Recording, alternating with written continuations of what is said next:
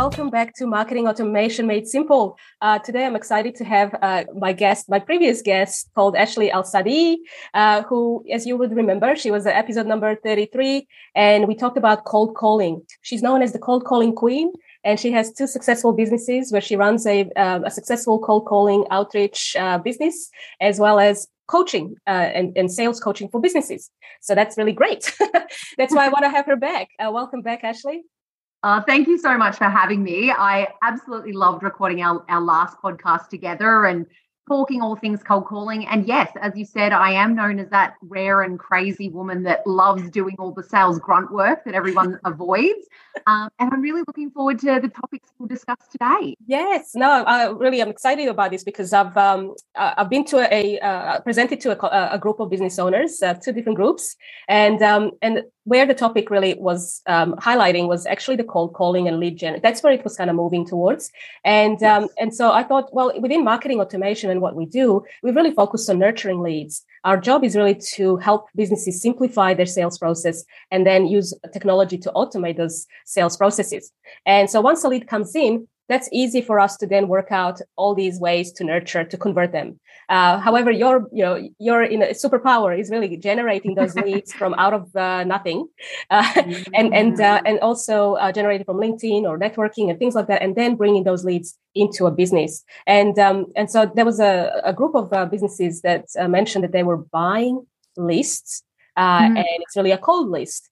And so my immediate thought was like, oh, cold lists. I'm not sure about, from my perspective, I believe we should really nurture them before we even talk to them. But I understand that's a different kind of field in the B2B space. And so I wanted to invite you back to talk about, especially on how we could, what businesses can do when they buy cold lists. And I get them all the time. I get emailed all the time, maybe 4 or 5 a day, where people claim, oh, you do this, and we can then go and scrape all these emails and buy these contacts and share with you. So I was thinking, do these things work? What do you find? Yeah, do cold lists still serve a purpose is kind of the question. And look, I love this topic because I think when it comes to what we do at the Promo Donna, so this is my cold calling and lead generation company, cold list is the core of what we work with. So as much as we can definitely help with, say, following up warm leads or like your own leads, Giovanna, that you've kind of nurtured, we can follow those up. But yes, the main, core focus with many of our clients is we'll source a new database or a new list and we will contact them completely cold to try and generate new opportunities. So I think the simple answer is yes, they still definitely work. Right. But I think, one thing that you touched on, and this was actually off camera, we're having a bit of a chit chat, Giovanna. You did say that, the company that had asked you about cold lists had said, oh, we're sourcing all of this new data, we're sourcing new lists. And you asked a great question. You said, what did you purchase them for? And so I think that's one piece of advice I would give everyone who's listening is, yes, we get inundated with those emails, and I do too, from people saying, oh, we could scrape data, we could get you great lists. But I wouldn't purchase them unless you have a purpose. Right. If you actually have a reason. So if you've, launched a new service, or you're really focused on growing the business and you do want to generate new leads, or I don't know, you're making a bit of a pivot and, you want to target a new industry or a new sector, something of that nature, they're valid reasons for sourcing new data. So I think, tip number 1, get focused and have a purpose for sourcing a new list. Wow. Okay. Yes. Where would you go to buy a list if you were never done it before? So. Yeah, and this is a great question because you're spot on. I think, there could be listeners thinking, okay, well, great, I have a purpose. What do I do next? So with the Promo Donna, when we start a campaign, that's step number 1 for us is we will say, okay, do you have a list that you can work with internally, or do you have to go completely cold and source new data? If they say, yes, we need something new, there's a range of different methods that you can use to generate a list. One that we will frequently use is actually going to a list broker. So there's actual companies out there that have all this data readily available. And the reason I love using a broker is because you can be very specific. So, getting the criteria right is another big tip that I'll give the listeners, because the list is so integral to what we do, and it's so integral to generating great results. If you source a list and it's not suitable for your campaign, you're not going to get the results that you want, bottom line. So, let's say, for example, I'm starting a campaign. I want to work with companies in, the branding and design, HR and IT space, let's say, or those sectors. I know I want to speak with sales managers. So that's the decision maker I want to speak to. And maybe I have categorized or kind of defined the fact that we want to work with companies that have a turnover or a revenue of $1 million plus, something of that nature. These are the kinds of things that you can actually tell the list broker you want. This is the kind of company, the size, the decision maker, the industry sectors, even the areas. I might specify, we just want to target Victoria, Melbourne, Victoria. So they can get very specific in sourcing the right list for you. Now, if you don't have access to a list broker, or say you don't have maybe the funds for a list broker, because obviously a list will cost you, you could actually use your own, kind of methods to go to market. Great platforms like LinkedIn have data readily available. You can actually purchase a bigger subscription so that you can gain access to people's information, and you can actually get very targeted on LinkedIn. Again, I want to speak with sales managers in Victoria, these types of industries, and then you can ultimately create a list off the back of that. So yeah, if not list brokers, using your own methods and trying to source something really specific. Yeah, interesting. You mentioned, list brokers. I'm guessing they would be tasked with qualifying those leads, making sure their current, their database is always active or engaged, or somehow they get the right contacts, because there would be some instances where people would buy these lists, as in these cold outreaches that, for example, I would get from some random software companies from overseas, and they'll tell you, hey, this is what we can do for you, and we can give you thousands of qualified leads, and you don't have that trust that it's going to work. What would you recommend businesses not do when it comes to purchasing lists? Oh, that's a great question. What would I not do? I think it again comes back to the being really specific and having clear criteria on who you want to work with. What I wouldn't do is I wouldn't just use a blanket approach of, someone approaches me and says, hey, we've got thousands of leads that we can feed through to you. Do you want to purchase it? And if you go ahead with something like that, you really don't know what you're getting. And not only that, you might not be targeting businesses or people that are a suitable fit for whatever you're offering. So I think a real blanket approach or a scattergun approach is not really going to work. You do need to get quite focused. And look, I think that would be my top tip, because again, I'm just thinking of all the campaigns we've done, all the cold outreach programs we've run, and there's never I wouldn't do that. It's more if they're specifically targeted and then we have a great approach, that's where the results can be created. How many times do you think would require for you to convert those? Well, what's the expected conversion rate for these type of cold lists? Yeah, so let's get it. I guess we're kind of getting into, well, okay, we've got our cold list now. How do we create results from this? Because again, if you are reaching out to completely cold leads, you do need to generate a great cold calling approach or a lead generation approach.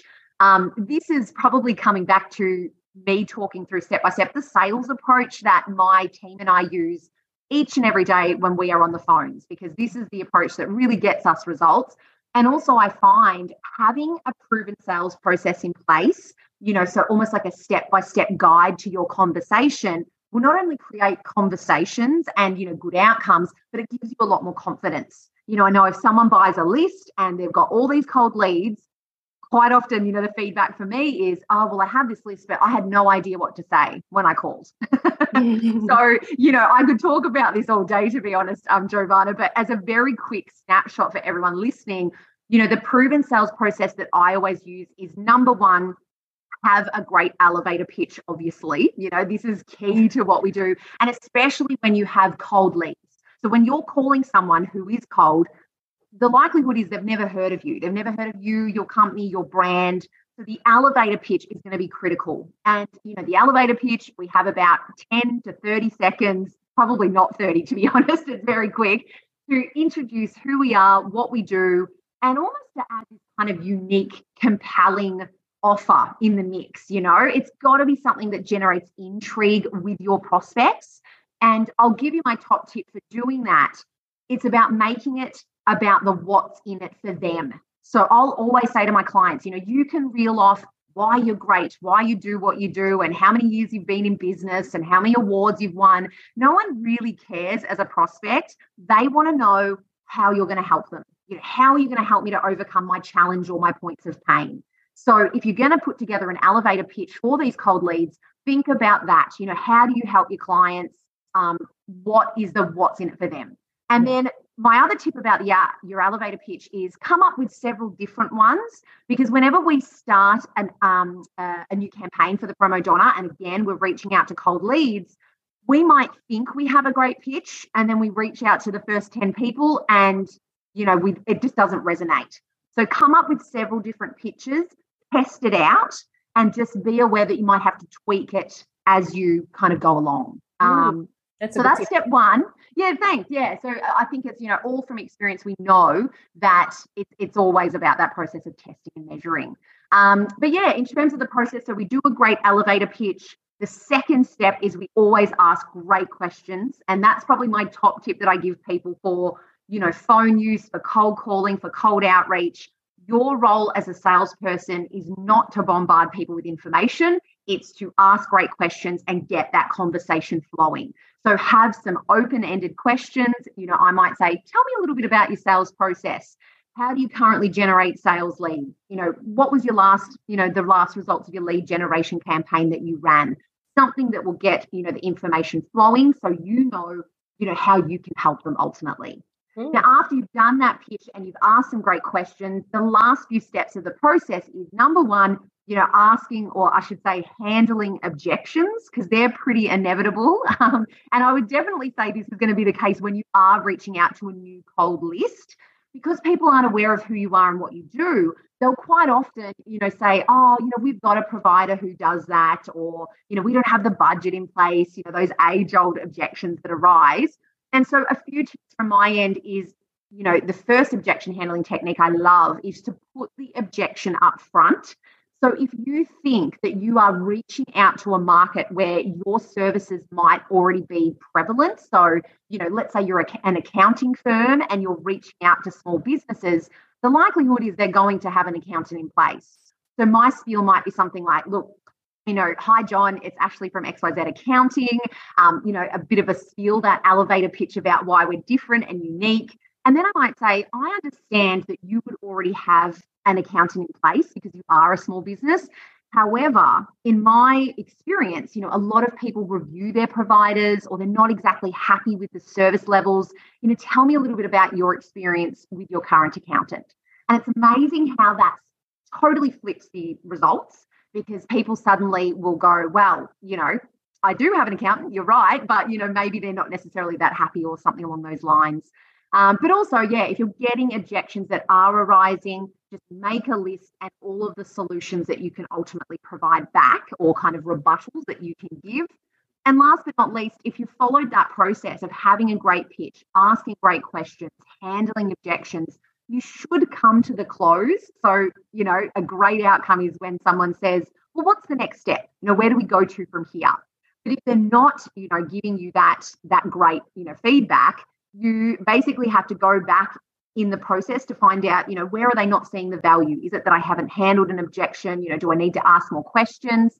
Or there are certain techniques like, using, say, the assumptive sale, close, where you might assume they're going to go ahead and use assumptive language. So there's all different techniques. But I guess that's a very long-winded answer to, how do we create good results with cold leads? It's all about having a great approach, a sales process in place, and mapping it out before you actually pick up the phone. Yes. So how long would this process typically take? Because it sounds like what you obviously that's going to depend on each client, depends on but how long should I, if I hired someone like you, how long do I expect for it to make some kind of impact? That's a great question. Yeah. So look, I think, and I would answer it two ways. So in terms of how long would it take to come up with like a sales approach for a client?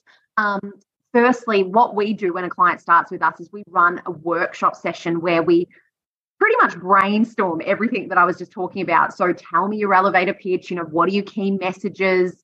What are some of the great questions we should be asking people? What objections might arise all the time for you? So we pretty much take that, all of that information from that session, and then we develop our own scripts that we, train up the team with, and then we get to use as a guide.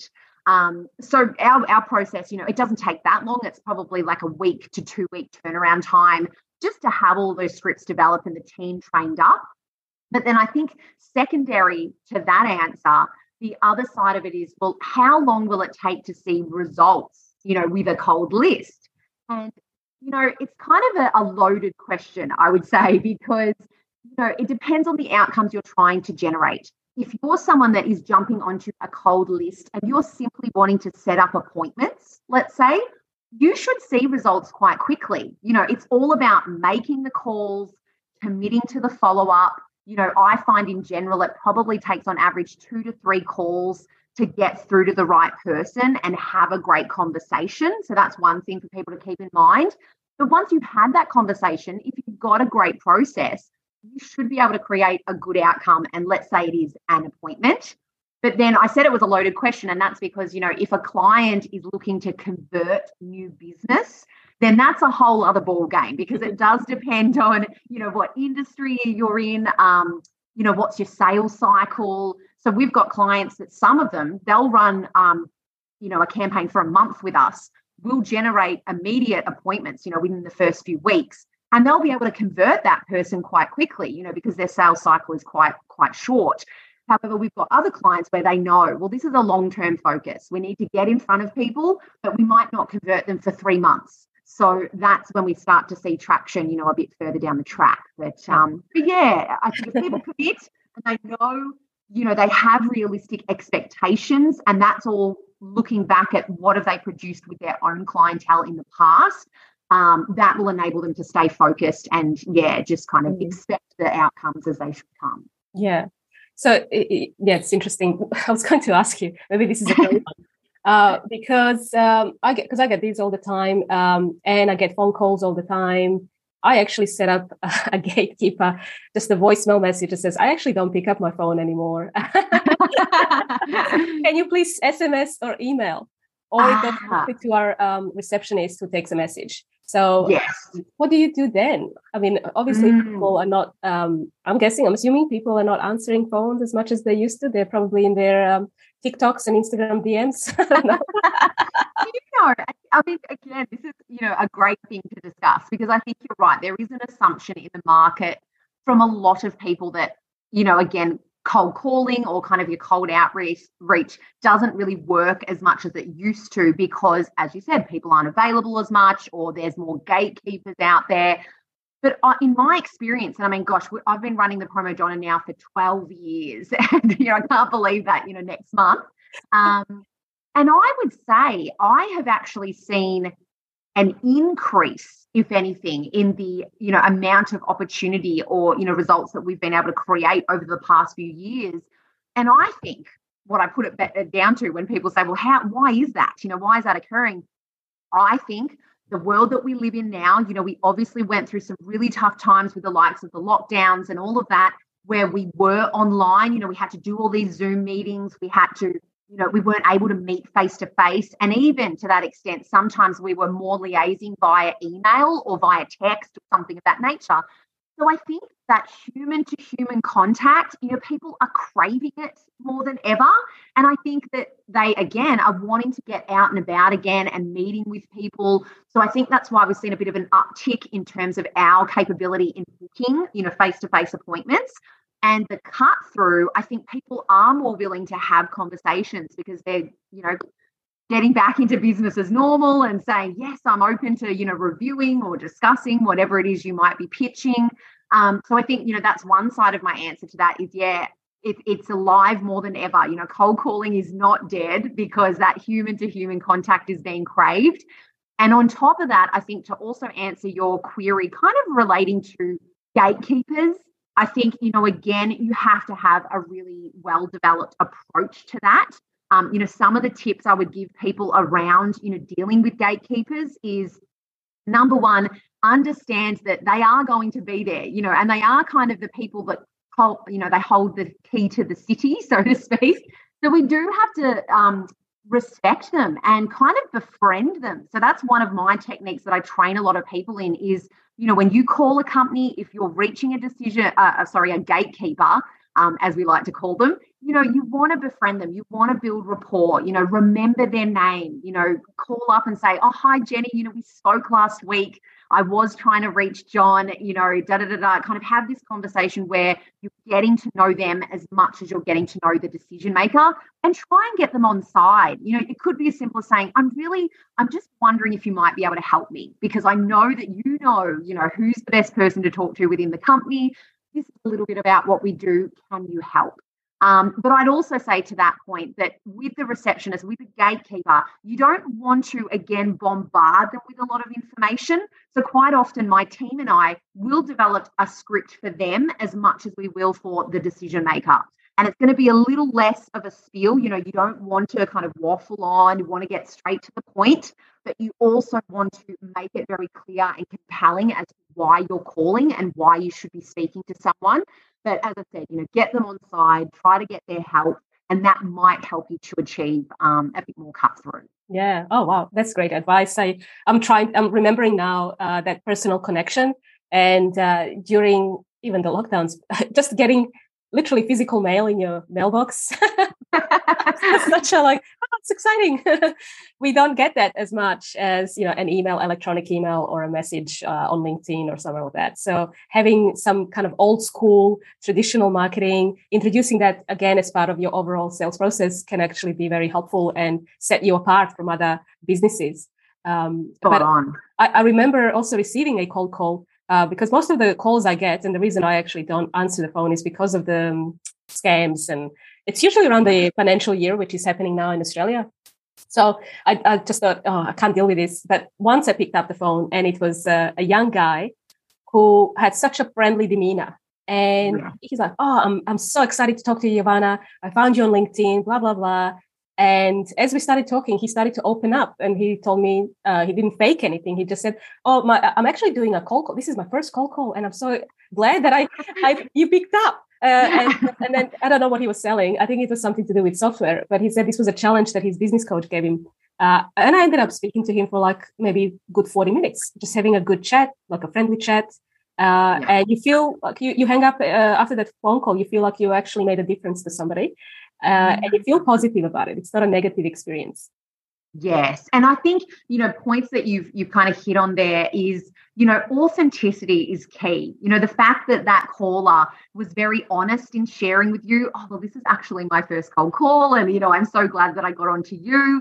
That really helps in building rapport. And I think, unfortunately, cold calling, telemarketing, all of that industry, which obviously I am in and my team is in, it's been really tarnished because I think people have this perception that when you get a cold call, it's just going to be very robotic. It's like they're reading a script, and I get them all the time. I'm obviously someone that when I get a cold call, I listen intently because I'm like, I wonder how they're going to go with this. And sadly, a lot of them will read a script, verbatim. Even if you try to ask them questions, they can't really veer off of the page either. And that would be my feedback to everyone listening. Again, when you're, reaching out, you have that kind of sales process, that step-by-step guide, but the key word there is guide. Feel free to have kind of an open conversation and know that each conversation is going to be different. When you ask questions, you might be taken down different paths, and you've just got to be yourself and be natural and, be honest and all of that. I think that's half the way that we can produce results is, having an authentic discussion with people rather than trying to kind of, have this real salesy, robotic approach. That's for sure. That's, exactly spot on, because one of our values is in automation is to humanize this personal connection, humanize communication, just can you appear as human as you can? And then don't automate parts where you have to be human.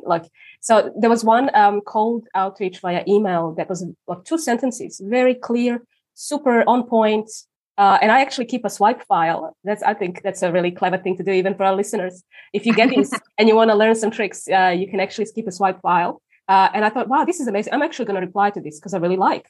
what they said. So I said, I'm interested, blah, blah, blah. So I used the keywords, probably interested. But I thought such a first message was so personal and so connecting. And I thought, wow, they actually did some research. They know me. This is not a robotic kind of thing.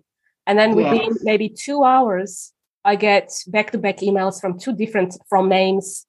One was very, here's the proposal, here's our brochure, impersonal, like no name. Yes. And then a personal one, which also was automated. It didn't capture any of the essence of the first email. And I thought, wow, this is like 5 different people wrote this email.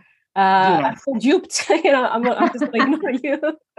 And you know what? I mean, this is, something we're touching on here is, the value as well of that personalized phone call, because that's the other, thing that people forget. I think, when it comes to like cold outreach and say we're, reaching out to someone on a cold list, people have this fear that, again, it's going to be perceived as, a real salesy pitch and, I don't want to bother people.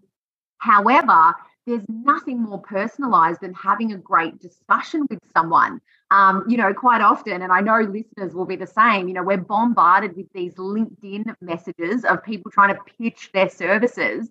And the ones that resonate with me are really personalized. They will say, hey, Ash, we met a few months ago here. I was thinking of you because we have this service, blah, blah, blah, blah. Would you have some time to catch up about it? And I don't mind messages like that because, as you said, they've taken the time to tailor it, specifically to me. And again, it kind of comes back to that what's in it for me pitch. They've listened to that. But alongside of that, making a call will make it so much more powerful because I often say, I get these LinkedIn messages, some of them resonate, but no one ever makes a follow-up call. If someone actually called me and said, Ash, I sent you that LinkedIn message a couple of days ago, I wanted to follow up with you. Instead, it's just these automated messages, like you said, Giovanna, that just don't get any connection. So I think it's my way of just reinforcing to people that, again, cold calling is still so relevant. And I think it's a way of really personalizing yourself and making yourself stand out from the competition because everyone is trying to automate, and just depersonalize things.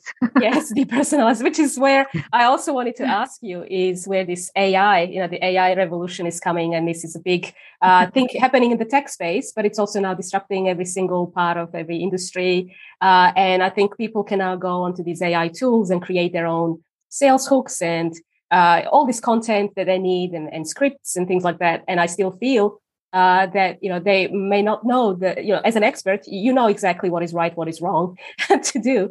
As a non-expert, you would go in and ask AI to produce something that may be very average, and it usually does spit out some average content, very impersonal, sometimes very good, when it's really short. Text, if you need something for subject lines and very quick CTAs, yes, but if it's if you start asking it to do 2 or 3 paragraphs, it's going to struggle to be on point. Yes. So I wonder, do you find AI disrupting this cold outreach space for you? Yeah, I personally, I've been like blown away by the capabilities of AI. When my husband introduced me to Chat GPT, I was like, this is life-changing, this is amazing.